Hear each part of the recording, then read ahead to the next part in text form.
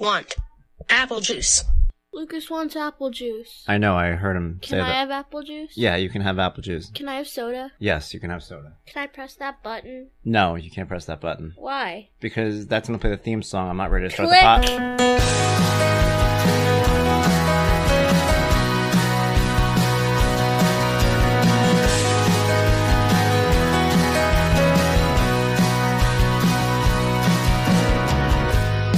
Hi, Pod! I am Dad. He's not just hi, Dad. He's my dad. James Gutman! What is up, guys? James Gutman. Hi, Pod. I'm Dad. Welcome to another edition of the podcast based on the blog, based on my life. It is a Friday. Maybe you found us here on HiPodI'mDad.com. Maybe you're on Apple iTunes, Google iTunes. I don't think it's called Google iTunes. Spotify, Stitcher, iHeartRadio, wherever you might have found us. Thank you. If you found us on one of those platforms, please take a moment to review, comment, share, let somebody know. Spread the word about Hi Pod, I'm Dad. It is a very exciting edition of the show. I have a lot of new stuff all lined up, and I'm very glad that you guys are here to hear this. This is one of those editions that I know people have wanted to hear for a while. One of those things that maybe sometimes you have questions, you have things you want to know, you don't know how to go about asking them. This is going to answer a lot of questions today, very different than some of the other editions we've done. Real quick, before we get into it, if you get a chance, go to HiBlogI'mDad.com. That is my weekly blog. Monday, Wednesday, I write blogs. They're on there. We talk about things, everything that goes on. Wrote a lot this week. Very excited about it. Please check it out. Bookmark it. Whatever you got to do, do it. But this is definitely one of those editions that I'm happy to present to you guys. I'm going to jump right into it seamlessly because this is somebody that I wanted to talk to a little bit about some of the things with raising my son. As you guys know, I have a nonverbal son. He has autism. She, too, has a nonverbal son with autism. And I wanted to have her on. Miss Lauren Dean. Lauren, how are you? Hi, good. Hi, how's everybody? Good. They are good, man. You were on here a few weeks ago. You did the whole intro to the Moment of Sanity. You talked a little bit about Christian was on here, and he kind of helped us introduce it. Yes, I remember. He did a good ready, set, go to start the intro for you. That was fantastic. I said when you guys did it because I've known Christian since he was tiny, since he was just like a little kid. And I think it's so adorable because I watched Lucas grow up. And sometimes when you watch your own kid, you kind of lose sight of the fact of how big they're getting. But then I see your kid. Yep. They're all getting really big. I mean, they're almost as tall as us. So that's a clear sign of how big they're getting. You ain't kidding now. Well, we've known you guys since preschool, since those early days, those early kind of pro clutching days. Yes, when it was still all a learning experience, all new. And, that was a good 5 years ago, at least. Yeah. I think those days, one of those things, I mean, not to jump into something so deep, so quick, right. But I think one of the things with those times that a lot of us experience is the fact that I remember back then thinking, I'm not even 100% sure if my kid is going to have autism. I don't know if like 2 years from now, he's just going to one day be like, yo, why'd you tell everyone I had autism? Be like, sorry, I didn't realize. So like we were still in that you're still in that mind state where you almost feel like a fraud a little bit. You almost feel like you're in the wrong place at times. And I remember with you were always, I know people would probably say the same thing if they were around me, and meanwhile inside I was going through turmoil. But I always remember you being very cheery. You were always fun to be around because it's one of those things where you have to have people like that around you. And that's when I wrote that column about how it takes a village. Having sometimes the positivity of the people around you is what kind of gets you through those moments. Yeah. Thank you. I appreciate that because I did try, I mean, I battled on my own some things, but I always tried to keep open to, also getting to know other parents, networking and, talking to other people in the same situation. I think that was like comforting and knowledge all at the same time, Yeah. And it was scary too, because also not only just dealing with what we were dealing with, but here we were for the first time giving these kids over to these teachers and these, people in the school. And no matter how great they are, that's some scary stuff. He's still my baby and he's 9, So back then he was literally a baby. We're still doing it. I agree.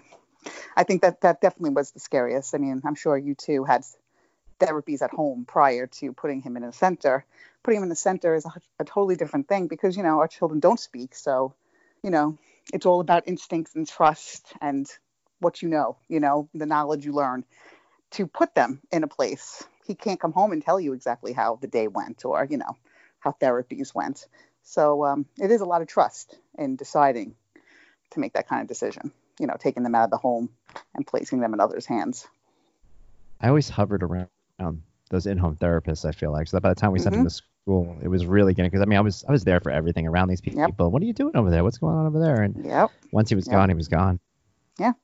I mean, that's it. You could monitor it at home. You could get to know the therapists, get to know the, everybody, anything. You could ask the questions. You could even sit in the sessions. But, once you put them in a center, you have to just fully be trustworthy of, your decision and which center you decided and the communication you'll have with the staff.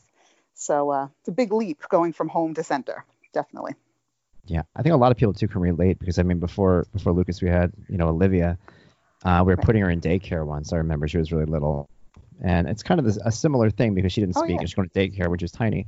And I remember we went to this one place, and it was just like this woman's basement. We walked in, and we're like, "What do you say?" We give them chips, and she's like, we try to do stuff like if we're doing chips, I put them on a plate. I'm like, let's count the chips, 1, 2, like that, And I'm like, all right, that's great, thanks. And then we went to another place. They didn't know we were coming. They're like, oh yeah, we didn't. I'm like, we made an appointment. Oh yeah, we forgot. I'm like, that's a red flag right there. So you look for everything when you go to these, especially for Lucas and for Christian, trying to find a place. You want to make sure it's perfect in every way, because people send you horror stories. A lot of horror stories. They send you those links to any bad school story about a child who has special needs. All of a sudden, people are flooding your inbox with them. Have you seen this? And it's like, don't send me this anymore, please. Well, that's it. And I think everyone, you have to you take it with a grain of salt. You have to also put yourself in those positions to put aside sometimes others' opinions, because I think it all depends on your own instincts, and you have to still, go toward those schools, be open to, even if somebody, take in what people say, but, kind of keep an open mind, because sometimes people have different experiences. So what might fit for me might not fit for another parent. So I took everything with a grain of salt, and I must have toured good 8 to 10 schools before I decided on which school I wanted to put him in.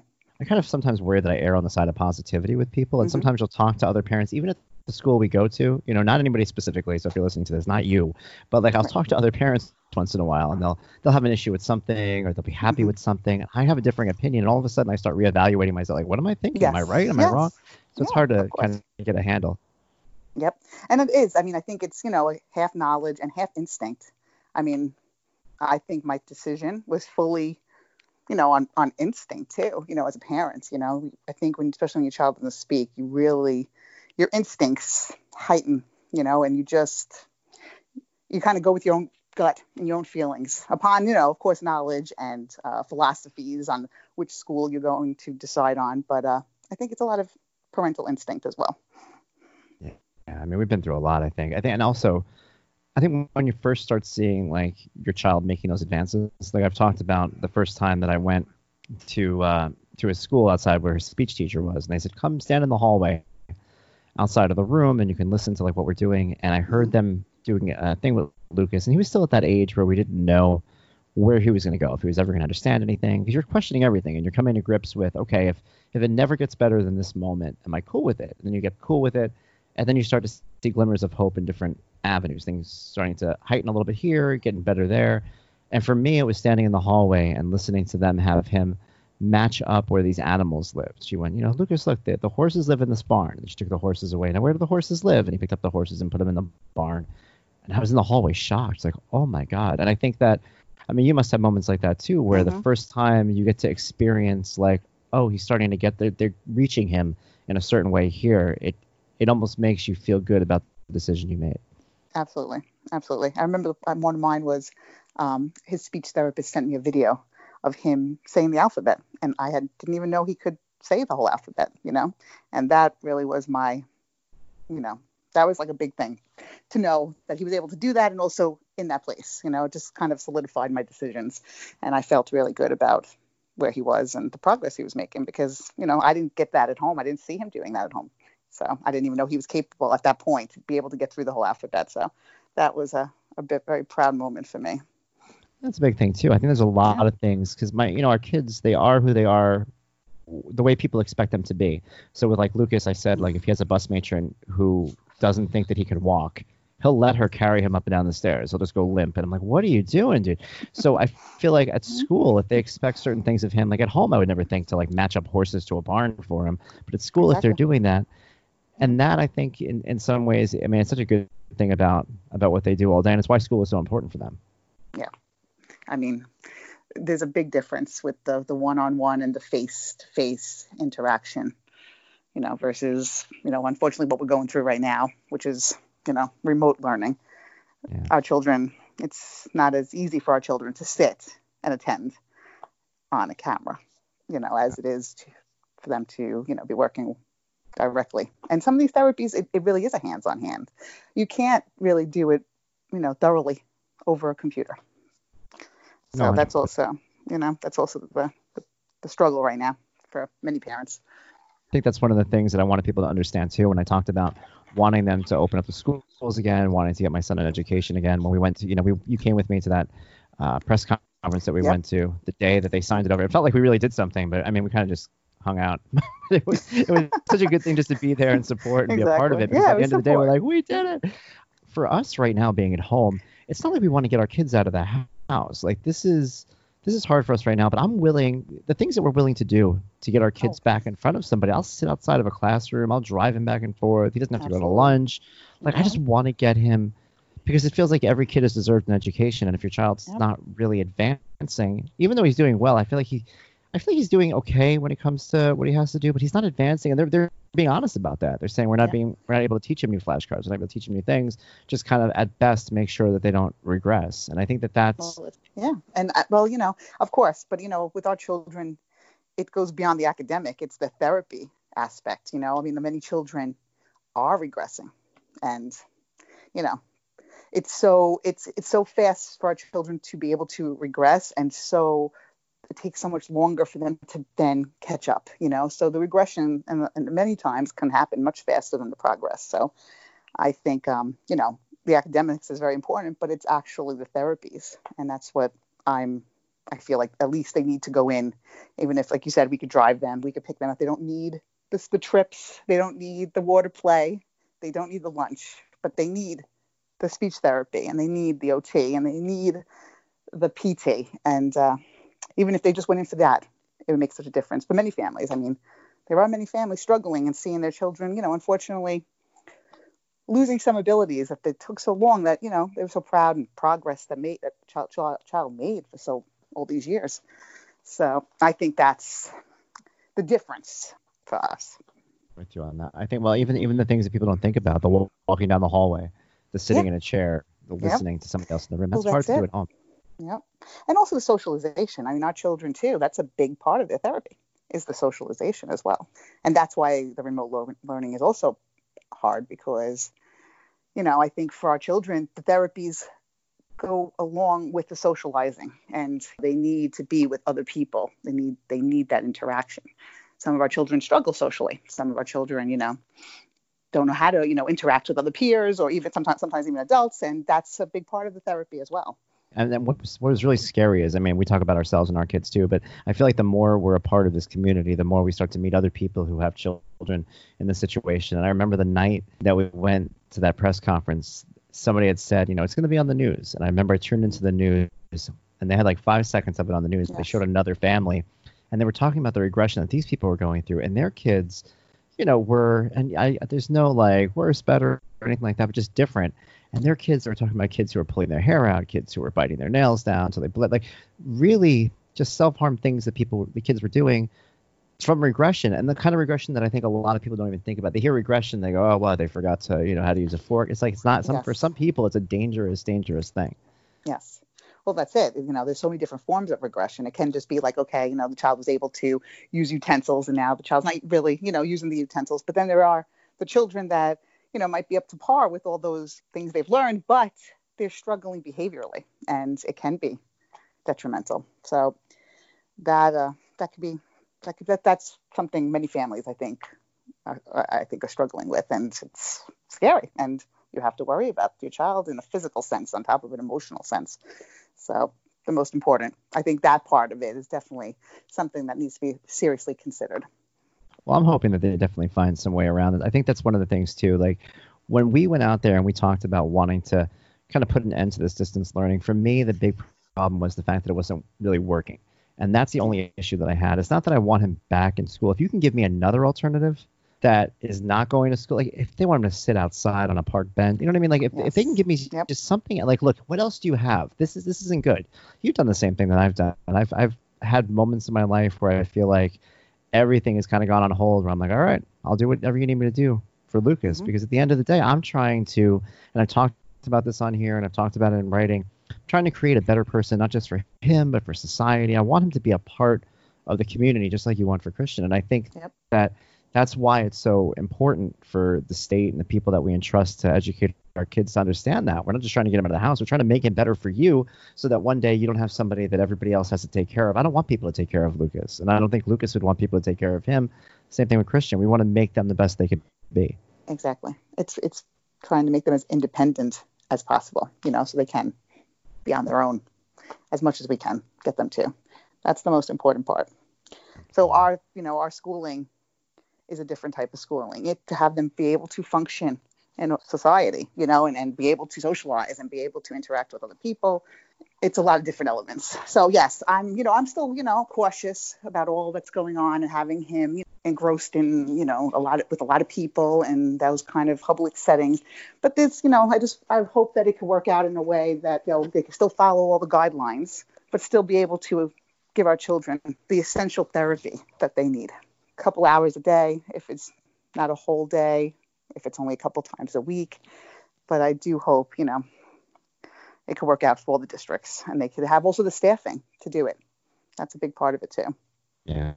Well, even his in-home therapist that was just about to start before we ended up in this Corona universe. She told me the other day, she's like, I'm dying to see him. I have all these ideas. I drive past your block. Sometimes I think I should go stay high, but I don't want to get in trouble. I don't know if I can. So what I found, and I don't know, maybe different districts have different kind of teachers. I found such enthusiasm by these teachers because, and this might be a gross generalization, I don't mean to make it, but I think a lot of people in this field specifically get into this field because they want to make a difference. I'm not saying the teachers don't or anything like that, but I think if you're making the decision to be a special education teacher, a special education aide, or a behavioral therapist, something like that, it's because you really want to make a change. And I'm finding for me, the people that I'm talking to, the people that we're interacting with, they're dying to get back to this. I know we went to that rally and one of, the OT was there. We're like, oh, hey, how are you? They want to do this. They've been talking about it, trying to give even their own ideas on how that can happen. So that's been kind of heartwarming to hear. Absolutely. I mean, that's the one thing that's gotten me through this is my teachers and my therapists, because they've all been that way. And because they also know how it's so much more productive for them to be able to be with our children and give them this therapy. They know that this is not the ideal way for them. And this is not going to be, to give them the opportunity for full success. So just knowing that, they want to be there, they want to be able to do, and, they're willing to work it out and they'd be willing to do anything they can to help is what got me through these months. Just knowing that the support was there. Absolutely. Yeah. Same here. I think it's been nice. And it's one of those things too, where we get a chance to interact with these teachers a little bit more. Like, I always write in the notebook and kind of get notes back and forth, but getting to see how they do it, see how they interact with Lucas, it's been good. It's been a good experience. Let me ask you this though, because here's one of the things that I was most interested in having you on for, because there's an old saying, and I think anybody who's listening to this, if you have a child with autism, you know this saying, or if you don't have a child with autism and you've just heard of the word autism, you've probably heard of the old phrase, if you've met one person with autism, you've met one person with autism. And it sounds like such a kind of like a catchphrase, like, oh, that's very clever of you. It's a witty little thing. But it is so true, because I think one of the things that I love the most when I talk to you about our kids is the fact that our children are both so unique in how their autism affects them and their behaviors and their quirks and the things that they do, but yet so similar to one another. There's things that Christian does that I think Lucas doesn't do that, but that's totally a Lucas thing. You know what I mean? Like things like that. Yes. And I want to ask you, since we're still on distance learning before we get into everything else, tell everybody, because one of the things that you tell me about how he tries to get out of distance learning is so similar to things that Lucas does. So when you deal with it, what are some of the challenges, I guess, that you could face when trying to deal with Christian on distance learning? Well, Christian will, turn it into a love fest when it's like a deflect. He tries to deflect from it and make me become distracted. So he'll get very mushy. He'll kiss me. He'll hug me. He'll have have me almost in a headlock to kiss. And it's like the whole time. So it's like, I'm still trying to have him attend to the computer, look at it, but no, he's just too busy wanting to be on me. So that's his biggest way. I mean, there's days that sometimes he's struggling a little differently and he might melt down a little more, but it's usually a love fest. That's the way he's distracting me. It's like, I love you, mommy. Like, can we play? Can we just hug? I don't want to do this, And, it's hard because it's fun. And I love being affectionate, him being affectionate and being affectionate with him. But it's like the moment the session's over, it's like, bye, mom. Yeah, exactly. It's like, oh, we're good? We're good. Okay. Exactly. That's his biggest Lucas go-to. does such a similar thing to that. Well, you know what he does? I think it was some time or another he realized I must have, I kind of take some of the blame for it a little bit. He doesn't do it with distance learning. He does it with other things. Whenever I would give him the iPad or something to play with or something that he wanted, I always make him give me a kiss first. I'm like, and he gives me a kiss on the cheek. And I'm like, oh. Yep. So now if he asks for the iPad, and I'm like, Lucas, you have it. As I'm talking to him, he'll take his finger, he'll move my head, he'll turn it to the side, and he'll kiss me on the cheek. And I'm like, oh my God. Dude, it's not he thinks it's like a key to unlock the iPad. Like, oh, I'll just give him a kiss, and then I get the iPad. Like, totally, when you told me that, I laughed so hard because I know what it's like when he's like, all of a sudden, like, now you love me? You love me because we have to do work? And it's exactly. It's similar, but Lucas falls asleep. I wrote in the thing this week, he gets exhausted. But it's almost the same thing where it's this idea, and it must be the same where I guess at some point or another Christian realized that, oh, well, if we're all lovey-dovey and I have to do this, and Lucas is the same way with, oh, if I fall asleep, I could just go to sleep. No one's going to bother me. Yes, very much. I mean, Christian always had a little of this in him. I remember even when he was younger in preschool, and there was many times I'd go to, have a conference with either one of the therapists or the teacher, and they would say, he's a charmer. Like, it's kind of charming. He tries to distract you by being affectionate. And sometimes it can work a little bit, but, once you get to know the personalities of our kids, that that's their way of trying to get out of it. Yeah. I used to hear it all the time. And they'd be like, is he tired? Did he sleep? He seemed really tired. He's not tired. He slept like for 12 hours. He's not tired. Or like what'll happen is too sometimes I'll send him home and I'll be reading the book and I'll be like, did Lucas seem very sluggish today? It didn't seem like himself. And as I'm reading this, he's like hopping around me, screaming and clapping. And I'm like, dude, what did you do today, man? What, did you just want to do anything? Many times I've had those notes. Many times. We had that thing last year with the school where I talked about where they had him do half a day. And one of the concerns was that he would get tired midday. So I said, well, we'll do half a day. You see how he is. And then they would ask me, did he take a nap when we sent him home? I'm like, take a nap? No, we didn't take a nap. Like, it was like ridiculous to me. And I think with maturity, he eventually started doing it. But initially, the reason why they sent him home was they thought that he's just so fatigued. He's not fatigued. He's a jerk. Like, he's just trying to get to you. He's just like, he was over it. He knew how to try. Just like, a lot of typical kids will play sick. It's the same kind of philosophy. Oh, yeah, like stomach aches and stuff like that. Yeah, you go to the nurse and slit throat or whatever have you. But our children, they either get affectionate, they get sleepy, or they just get stubborn. It could be that as well. I mean, Christian, he used to, he knew how to request a walk, and he always loved to walk. So sometimes, the teacher will, if he requests it, let him go for a little quick walk in the hallways. Well, he started doing that many times through the day, and it was like, they started putting a connection on. Every time we try to get him to work, he wants to go for a walk. So it's another way of getting out of it. Speaking of the walk, one of the things that Christian does that I love, tell everybody about when he wants to, how you know that he's ready to go out. He wants to get out of the house. He wants to take a little... his way.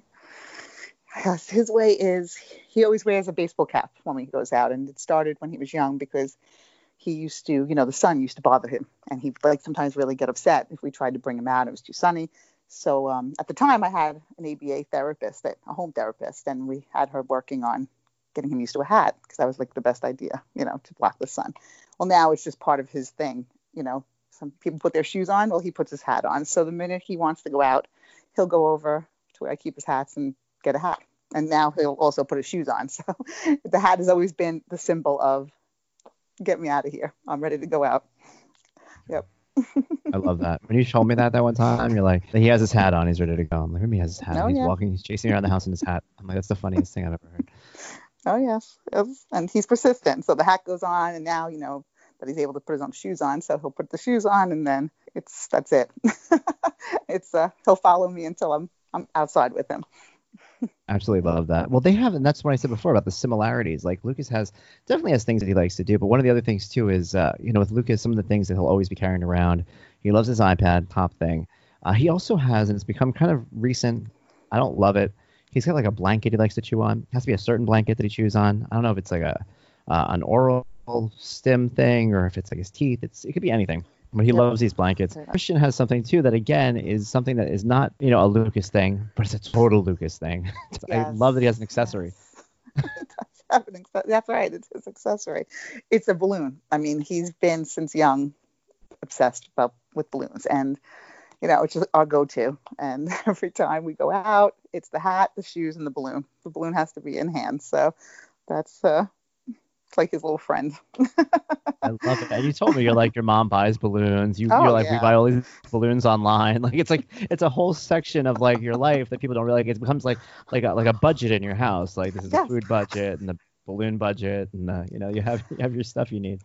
And under these conditions, being quarantined, it was something I worried about on how to get balloons. Thankfully, I was able to keep getting them through Amazon, but it was a worry because they have to be here every day, and then he associates them to going. It's a part of also going out. So even if we're playing in the yard, he likes to play with balloons, and they pop often when they're outside. So, we have hundreds of balloons at all times in this house.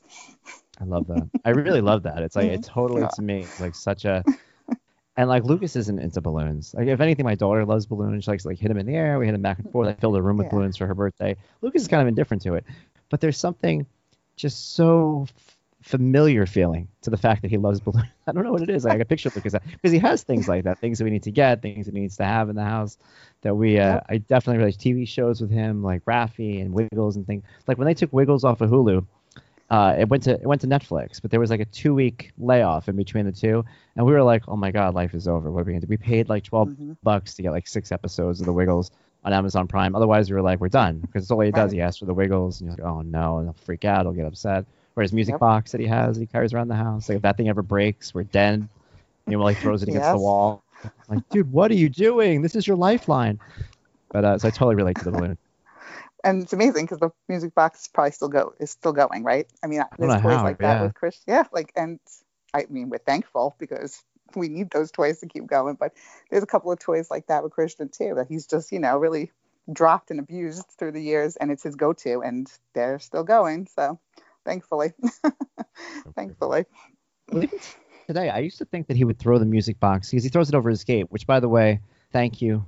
For you guys don't know, we had a gate on Lucas's door, to keep him from, running out in the middle of the night and doing whatever.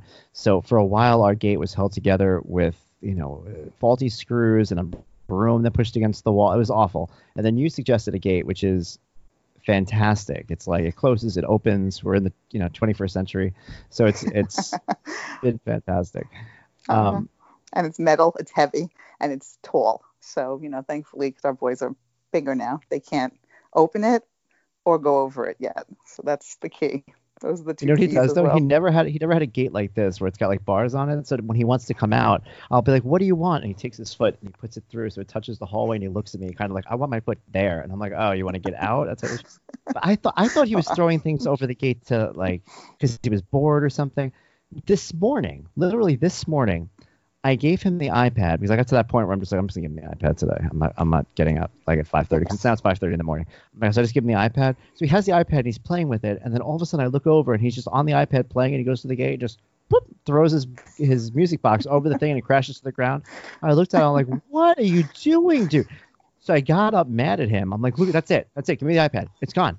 I'm taking it away. I took the iPad away and I put it on my dresser. I turn around. I'm like, "Now it's gone. Now what?" And you know what he did? Big smile. He fell to the ground. He looked at me and he's like smiling. And I'm like, "What's up?" So I know you've had mornings like that too, where you wake up and you're just like, "Oh," and then they're so cute and so loving and so sweet that you're like, I can't be mad at you, dude. I can't. Well, it's the same thing as with the work, when you try to get them to work and they get lovey. Same thing that they know. It's early. It's very early and I really shouldn't be up. So let me just, bombard them with infection, and you can't help it. You can't help but just love it, even if it's 3:00 in the morning. Early morning Lucas is the best Lucas of the day because he's like, he's so happy just to be out of bed and up that like if I show up there, I get applauded. Like I've never. That's the one thing about the day, man. Like you can go through a lot of stuff, and life is hard, and blah blah blah. But like, I get applause every morning of my life walking into that room and a big hug, and I'm just like, "Good morning, everyone. Good morning, world." And then from there we go from whatever. Exactly. Well, it's a good way to get through the day. If you start the day like that, you get through the rest of the day. So it's like a reboot every morning. Absolutely. Every morning with them. Yeah. I was excited to have you on, and I opened it up to some questions from everybody out there. And if you guys are listening to this, I want to keep doing this. I want to keep taking questions from you guys. You can always ask questions directly on our Facebook page, either Hi Blog I'm Dad or Hi Pod I'm Dad. Either of those, taking questions from everybody. Also, you could send an email to words@hipodimdad.com. Remember, just send your words. They could be a comment. They could be a question.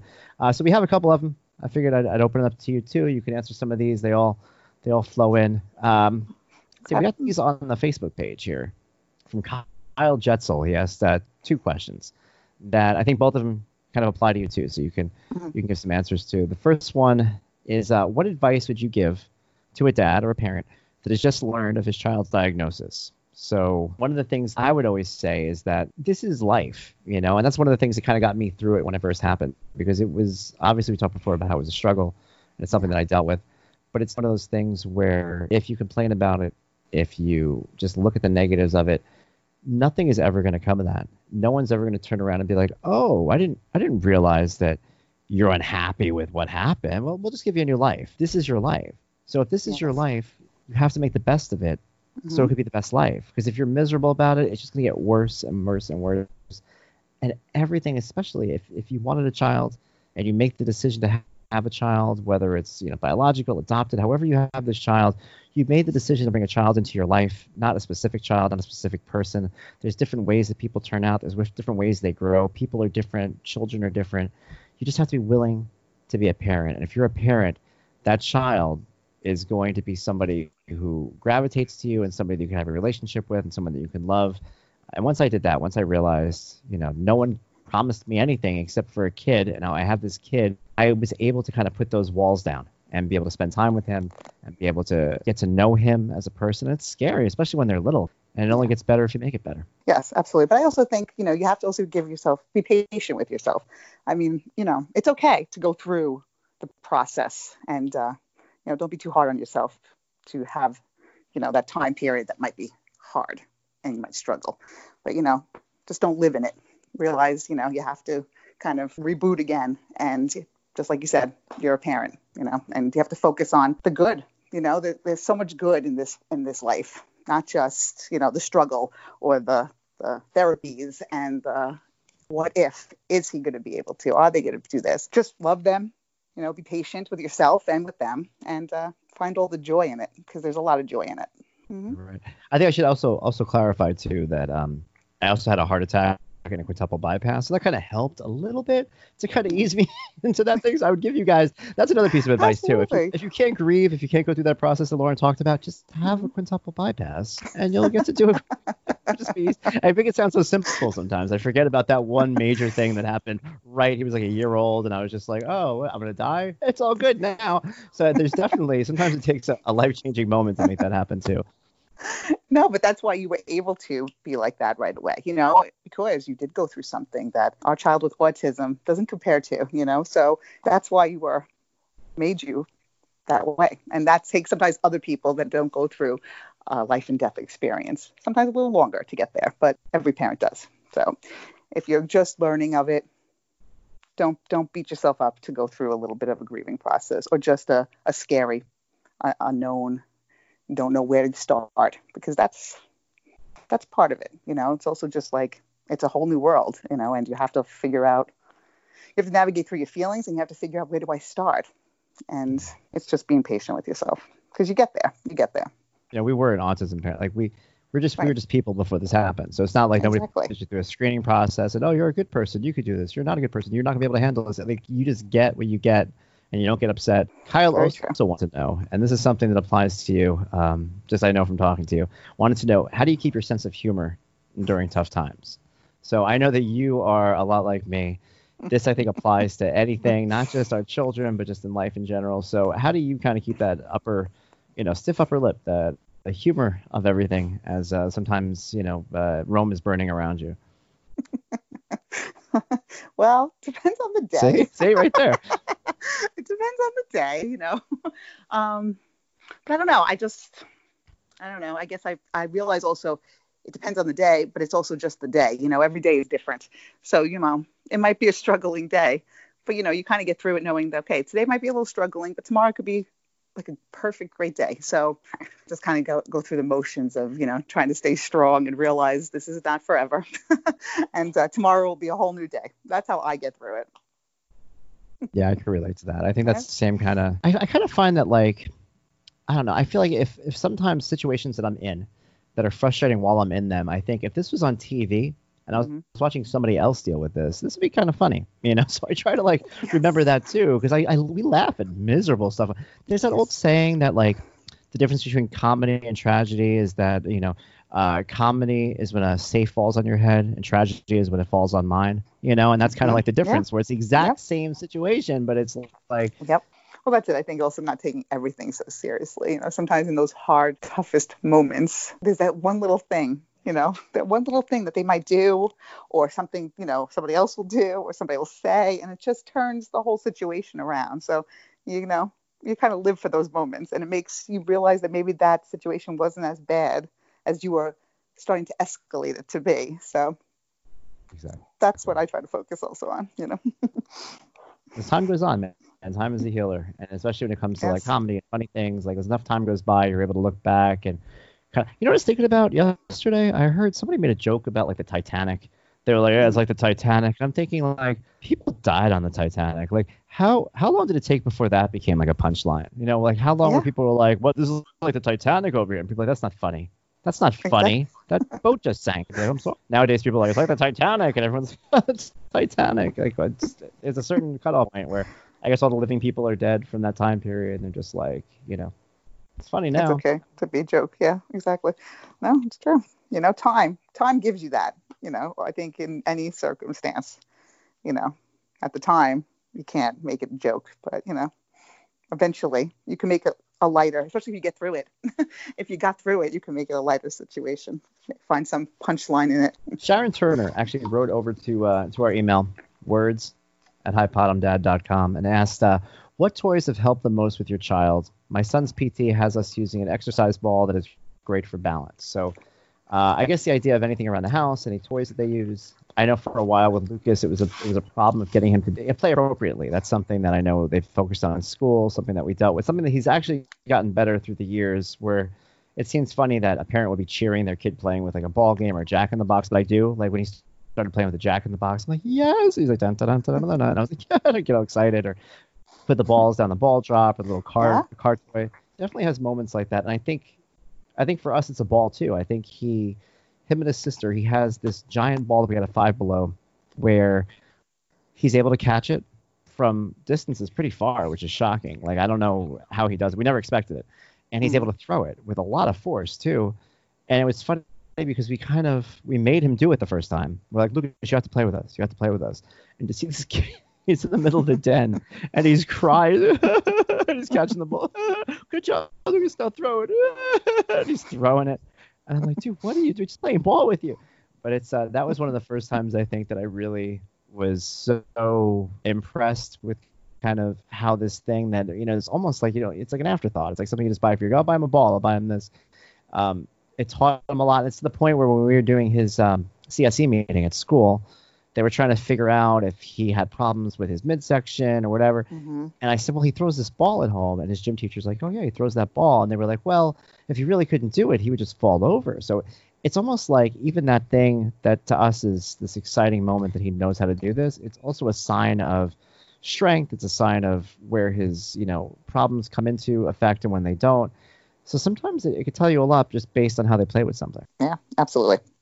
But, there's also things that you could use to manipulate too, like clothespins and beads, like stringing beads. And like there's all those therapeutic ways too, besides just trying to find, because sometimes some children, it's hard to even find the toy that's going to entertain them or they're going to want to engage with. Our boys thankfully like balls, and that's a big thing. There's many things you could think of, many, beading and scissors. Yeah.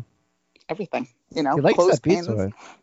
That bead toy that he has too, though, one of those where you slide the beads on it. He like sits there and Exactly. he like examines it. He looks like a professor. And it's the cutest thing. But tonight he's like very slowly one goes all the way around. And then if I do it, he'll let me do it a little bit. And sometimes I'll just like reach over and be like, ugh, like almost like I'm a schmuck. I'll be like, give me this, and then he'll just do the bead. And like, Yeah. I remember too. He also has it's a lot of imitation too. And this is totally a Yes. separate story, but it's one of my favorite stories because Olivia was there for it. Sometimes Lucas will make sounds that sound like words, but sometimes they come at a time where they're like perfect for the moment, And I've noticed him trying to imitate things from his iPad once in a while, or he had a song where they would go, one little finger, bump, bump, bump, like that, and he would go, and we're like, yeah, that's great. But there was one time he has a dog called Scout, and Scout says his name. We programmed in his birthday, and Scout will be like, Lucas, what's my name? That kind of a thing, or hey, Lucas, what's your favorite color? And we were sitting in my office, and it was me and Olivia were playing something, and Lucas had Scout, and he pressed the button, and Scout goes, Lucas, will you give me a hug? And Lucas goes, no, like that. He did? Lost it. Yeah, it was so funny. But I don't know if he meant the no or not, but like we got excited. Olivia, so she's like, did he say no to Scout? And we laughed so hard. We tried to get him to do it again. But I think things like that too, like that vocal play, and, yeah. especially for our kids, because, Christian has come leaps and bounds, but I know that, thank you. you guys have had the same struggle with, it's amazing. It's amazing. When he did the moment of sanity and he had his voice on, I was like blown away by how great it is, because I've watched you. him grow. I know how it is, like trying to get them to imitate and do things like that. Yep. Yes. I mean, when that starts, if that starts, it's amazing. He still struggles with many words, but he'll attempt any word. So that's definitely a blessing for us. Definitely. Every time I hear his voice, I'm like, oh, Christian, I'm so excited. That's one of the things too. Like the longer we've known you guys so long, so it's almost like his achievements are so special. Like I hear them and I get excited. You're related to yourself, and just I don't know, like watching him grow, it's almost like it gives you kind of hope for your own thing. So when you see it with Lucas, I know you feel it with Christian. When I see it with Christian, Yes. I feel it with Lucas. It's a good moment. I mean, yeah, Lucas and Christian have been from day one together, and then ironically, we ended up in the same town and in the same school district after preschool. So, Lucas has always been Christian's buddy from day one. Gina wanted to know. She wrote this over to words at Hi Pod, I'm Dad. I want to know, how is your son with feeding? My child, 8, also nonverbal, is a notorious shover.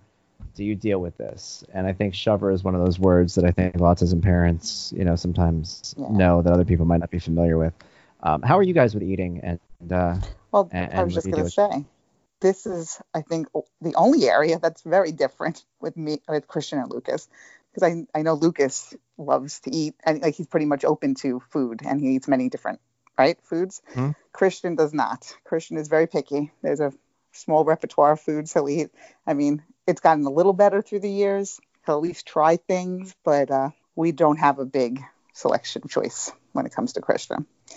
And it's not even a texture thing, because sometimes, it can be certain textures with our children. They don't like soft or too hard or crunchy. But with Christian, he's got something in every category. It's just, he likes what he likes. I'd love to get him to eat more, but it's a struggle.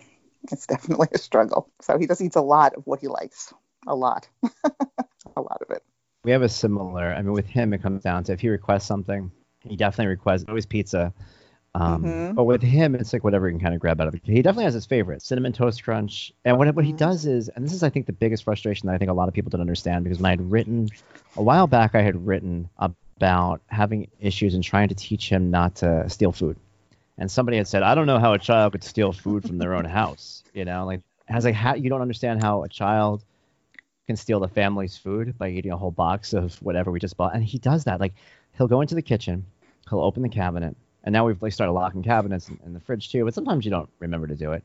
And he takes the box out. And one of the things with our kids that people have to understand is that they're not sneaky in the sense that they take it and hide it or whatever. Like with Lucas, it's just right in your, he'll walk past you. You'll be like, Lucas, don't go into the cabinet. And he'll just walk past you and open the cabinet and just look at me as he's eating it out of the cabinet. I'm like, dude, what are you doing? So he leaves the box sideways, tipped over. And I always know he's there, and he just goes back and forth into the kitchen, sticks his hand in the box, takes some crackers out. So he'll eat a whole box of Cheez-Its, a whole box of Cinnamon Toast Crunch.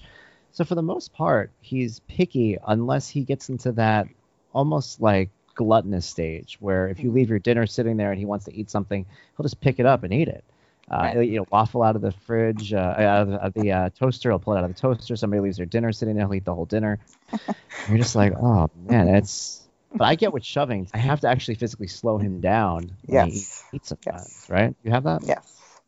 Not as much as he's gotten older, but when he was younger, yes, we had a lot of that, so we did have to kind of just monitor how much we gave him at once. If we were giving him pizza and we cut it up, we would just give him a few pieces at once because he did have a period of time that he just shoved, and you can only control that so much unless you're putting your hands into their mouth to get it out. So you don't have to do that. That's how we handled it. We just kind of gave him a few pieces at once, and once he was done with that, a little more. And thankfully, as he got older, he grew out of it. I guess he understood the concept better. Like when he eats, what he'll do is he takes a piece in his mouth, pieces. So I'll take his hand and I'll put my hand over his hand and I'll stop. I go, Lucas, stop, chew. He goes, I'm like, chew. And he looks at me so mad, like, chew.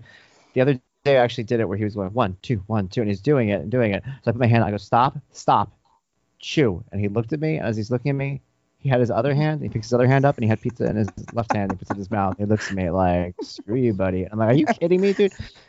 So he also, what he does too? Sometimes, so he picks up 3 pieces at a time, and he'll hold it against his chest, and then he'll like reach into it and take one piece and put it in his mouth. He's in such a hurry to get it all in his face that if you feed him first before everybody else sits down, by the time you serve everyone else, he's done and he's ready to leave the table. Yes, absolutely. I go through that here every time. It's like by the time I have him sitting and eating, and by the time I get to sit down and eat, he's already done and he wants seconds. So I'm up right away. It's amazing. And especially, I don't know, I think a lot of parents, at least that I've talked to, have gone through this period of isolation I think they're eating a lot more. I think it's a little bit of being home all day and maybe a boredom or what have you, a growth spurt maybe through this period of time. But I know my son is eating a lot more. So it's also to keep up with that is hard. I gave him one of my old shirts today. He's 9, and I gave him one of my shirts. I was like, it's a Game of Thrones shirt. It's like this red Lannister shirt that I haven't worn in a while. I'm like, wow. So I tried to give it to Olivia. She's like, I don't want this. I'm like, wear it to bed now. And then I went in, I put it on Lucas, and it fit him. And I'm like, that's all right. Yes. It's coming. It's coming. Very much. They're like even like teenagers. Oh my God, it's coming! I'm telling you, because they're even the teachers. When I send over videos and pictures, I'm a dad, so they're like, "How's Lucas doing?" I'm like, "How's he doing?" I'm sending pictures and video. Like, he's doing this. Like, I took this video. But they say that he looks so different. He grew up. When the Google Meets, we just set up. His OT started doing one a few weeks ago, and she's like, "My God, he got so big." And it's we see it too. I think even I see some of these pictures, and then I go back in time, and I see it with Olivia too. You see your kids just. They sprout out, their faces change, they get that round face kind of starts to slim out a little bit, or even if it stays round, their features go less from being like a baby to like a kid. I think you don't notice until you see a picture because, you're just daily with them every day until you see a picture or another person sees them and points it out. You realize the babiness is starting to fade and they're becoming little boys now. Is Lucas gonna be a mustache balding guy, and I'm not even gonna know? I'm just gonna think he's like a baby still, because I feel like he's always gonna be 3 in my head. I just want to pick him up all the time, and now he's gigantic, and I'm still like, let's go, buddy, and I'm like an old man. Yep. Maybe a forklift when he's 40. I'll do it to my daughter too. I'll just pick him up. Lauren, it's been fantastic doing this with you today and having you on. I think it's been eye-opening. Yes, thank you. I was honored to be X, so thank you very much. Man, we love, I love talking about my kids. I love talking about them, about Lucas with you. I think we share so many things, so many ideas I get from you. And that's something I think anybody out there listening, if you have a child, whether with autism or without, get to know parents in your circle and get to know the people around you, because there's so many things that I've come to learn and appreciate really about being a parent, and things that I've had to know, things that I don't even know. I've learned from you, I've learned from other parents we talked to, Danielle, people like that who have come to me and told me you should look into this and you should watch out for this. There's been things that no matter how good of a parent you think you are, even if you have a child on the spectrum, and we know that people like us, we're so engrossed in everything that we have to get done, no matter how good you think you are, there's always something that might be slipping your mind that you will remember once you start talking to another parent, and they'll be reminded, and you'll be able to remind them as well. And I think we've done that for each other in the last few years, definitely. Oh, absolutely. Yep, absolutely. Your your crowd and your network and your friends are the biggest support and knowledge for us. So I thank you too, because it's been the same way. So there you have it, guys. Hopefully you've liked this week's episode, the change of pace, the change of style. Hopefully you liked our special guest. How could you not? Really one of those discussions that I was proud to have, glad to have, and hopefully will help some of you guys out there who maybe are going through something similar, maybe sometimes feel a little bit more alone. We are not alone. We are a community. We are together. And it is, for me, getting to do this podcast, a great honor and a great privilege. So going forward, looking forward to doing a lot more things, maybe outside the box a little bit. Again, any questions, send them over to words@highpodomdad.com. Like us on Facebook. Follow me on Twitter and Instagram at HiJamesGutman. And go to highblogomdad.com during the week. There's plenty to read, plenty of stuff to keep you busy. As the world begins to reopen, maybe you can read it on your way to wherever you end up having to go. Lots of places to go now. So until next time, this is James Gutman saying, be well. Bye, Pod. I'm Dad.